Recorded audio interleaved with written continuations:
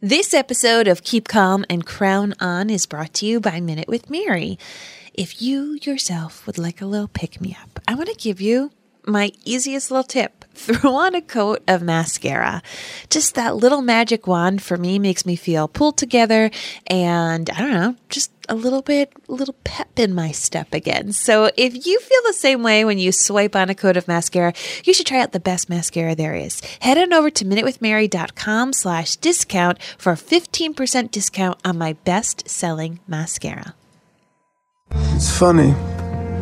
I looked at them as I was leaving. My mother, father, grandmother, aunt, even my sister. And I thought, that's what they must have looked like to him. Who? The last Prince of Wales. Poor lost soul we just buried. He wasn't like them. He was brighter, wittier, more independent of thought, more true to himself. And so they united against him. And in that moment, as they looked at me in some god-awful way, I realized I've just replaced him.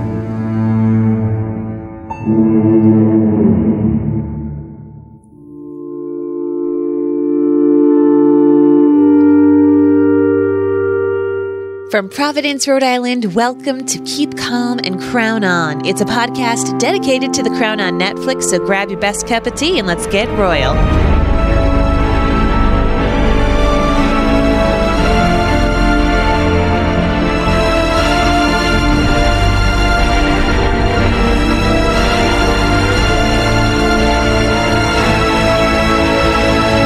Hello, everybody, and welcome back. My name is Mary Larson. My name is Blake, and I am so frackin' thankful that I was never, ever part of the royal family. Honestly. I want nothing to do with those Count jabronis. your lucky stars. Listen, I got my own familial issues with the larger family writ large. But yeah, no thanks. And granted, this is a fictionalized version of a show that we're discussing, but I hear ya. I hear ya. You know what there's not going to be? What's that? A Netflix series about our life. No. You actually watch a Netflix series or listen to a Netflix series about our lives by listening to these podcasts. So very true. So kind of in a way, we do have a series about us. Well, listen, if you want to hear more about the things that we like or our lives, we get pretty open in some of our other podcasts as well. Wanted to remind you that you can subscribe to this podcast, or you can find all of the other things that we talk about over at maryandblake.com to find all of the other podcasts and blogs. For now, let's get into the show.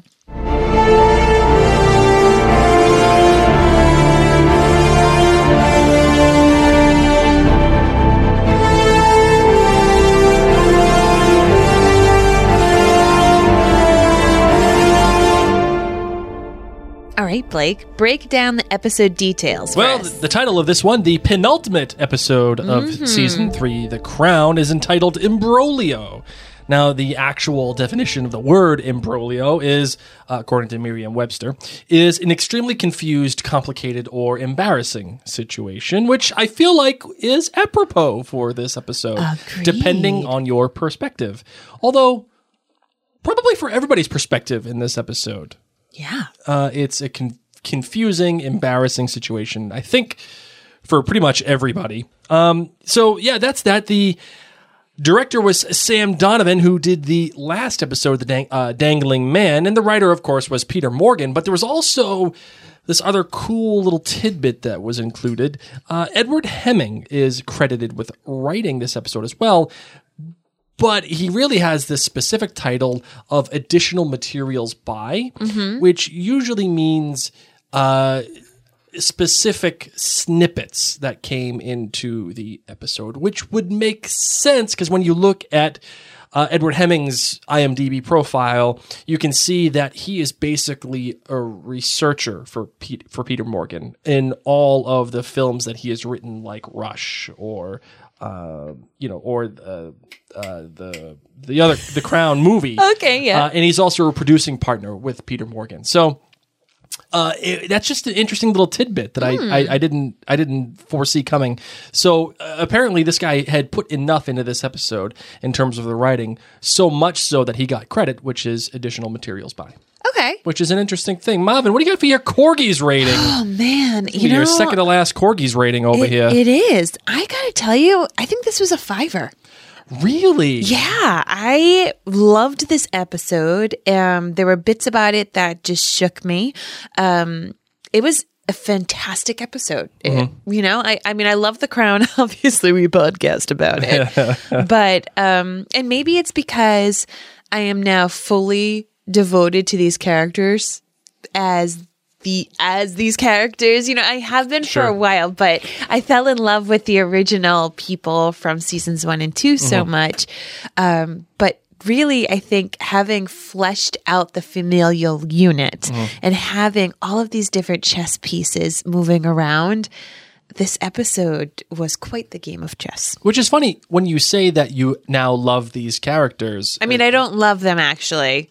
I love to watch them on TV. That's what I'm saying. Like you like watching them on TV, and I don't want any of them to be my best friend. Except Anne. No. Maybe Anne. Maybe Margaret. Margaret might be your best friend. I want to have brunch with Anne and Margaret, just to see what it's like. Boozy brunch at 10:30. Mimosas for days. Oh yeah, after an award ceremony. That's what I want. The boozy mimosa brunch with Anne and Margaret. Oh, you can talk all the tea about everybody.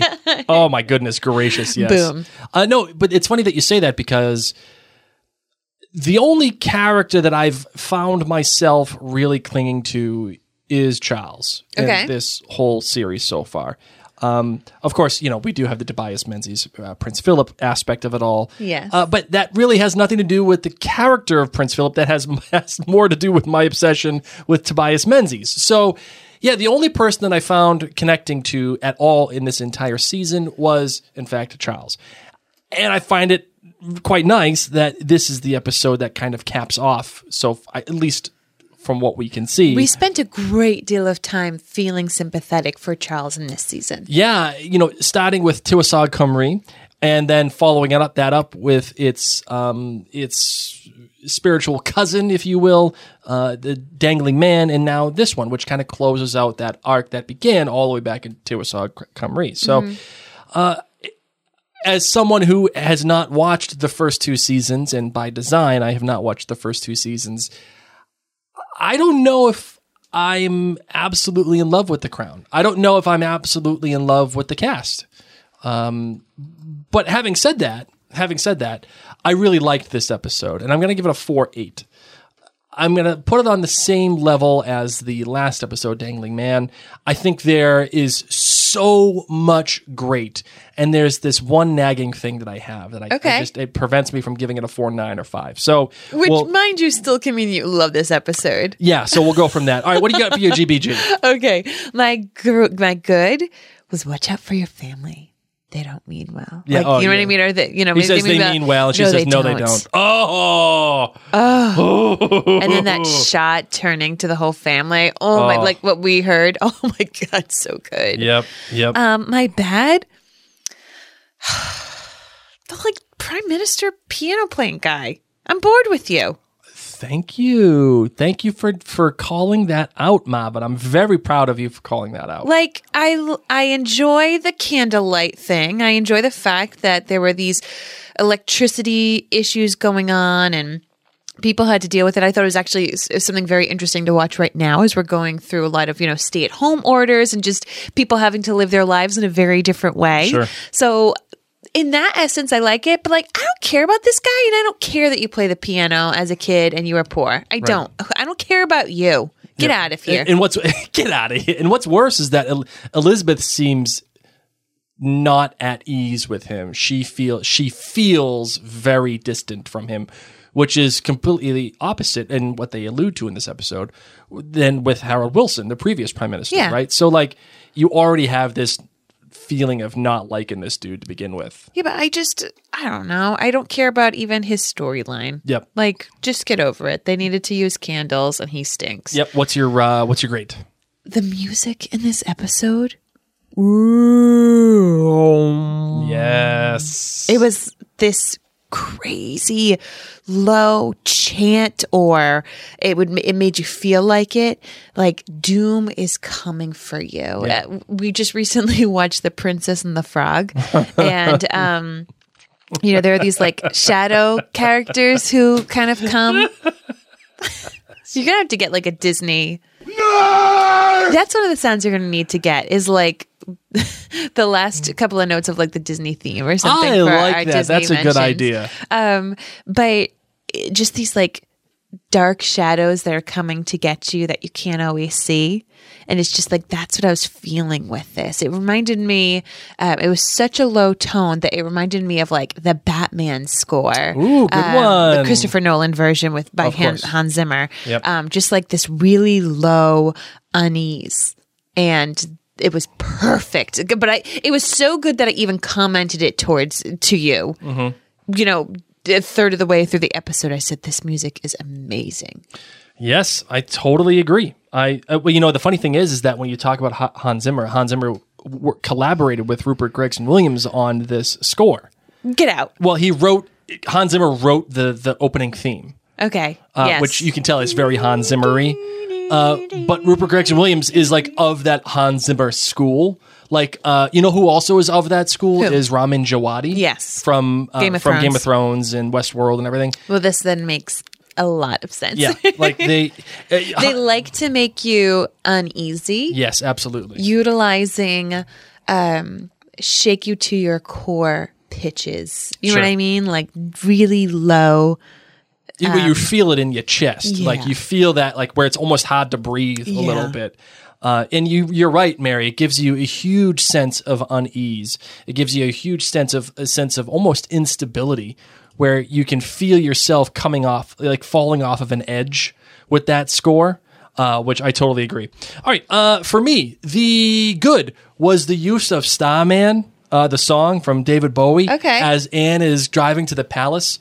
And I love that use of Starman because, first of all, it plays off of what happened with Prince Philip in the moon and everything, and how that was a whole huge big deal. Yes. But also, it's that song, that whole album, the Ziggy Stardust album, is just such a surreal album. It's one of my favorite albums ever written because it's if you ever get a chance, go listen to David Bowie, Ziggy Stardust, The Rise and Fall of Ziggy Stardust. It's a masterpiece on every level, and it just takes you on this ride, and Starman is part of it. But it also highlights this surreal setting of the palace in the midst of all of the troubles with the electricity, and how when Anne is driving up, she's driving up to a candlelit palace. Mm-hmm. And that's juxtaposed against the 1972 Starman. Like, how awesome is that? Yeah. You can never go wrong playing David Bowie and Ziggy Stardust. You can't go wrong. But what a great, like, not a parallel, but just a great comparison. How they play off of each other. The bad for me was the shot of Charles at the end in his cabin on his ship, and he's just sitting there looking so hopeless and helpless, and there's this one little tear coming off of his face. Why was that bad? I'll tell you why it was my bad. Okay. Because everything in this episode, it was like somewhat of a heightened reality, but it felt real to me. Like it felt like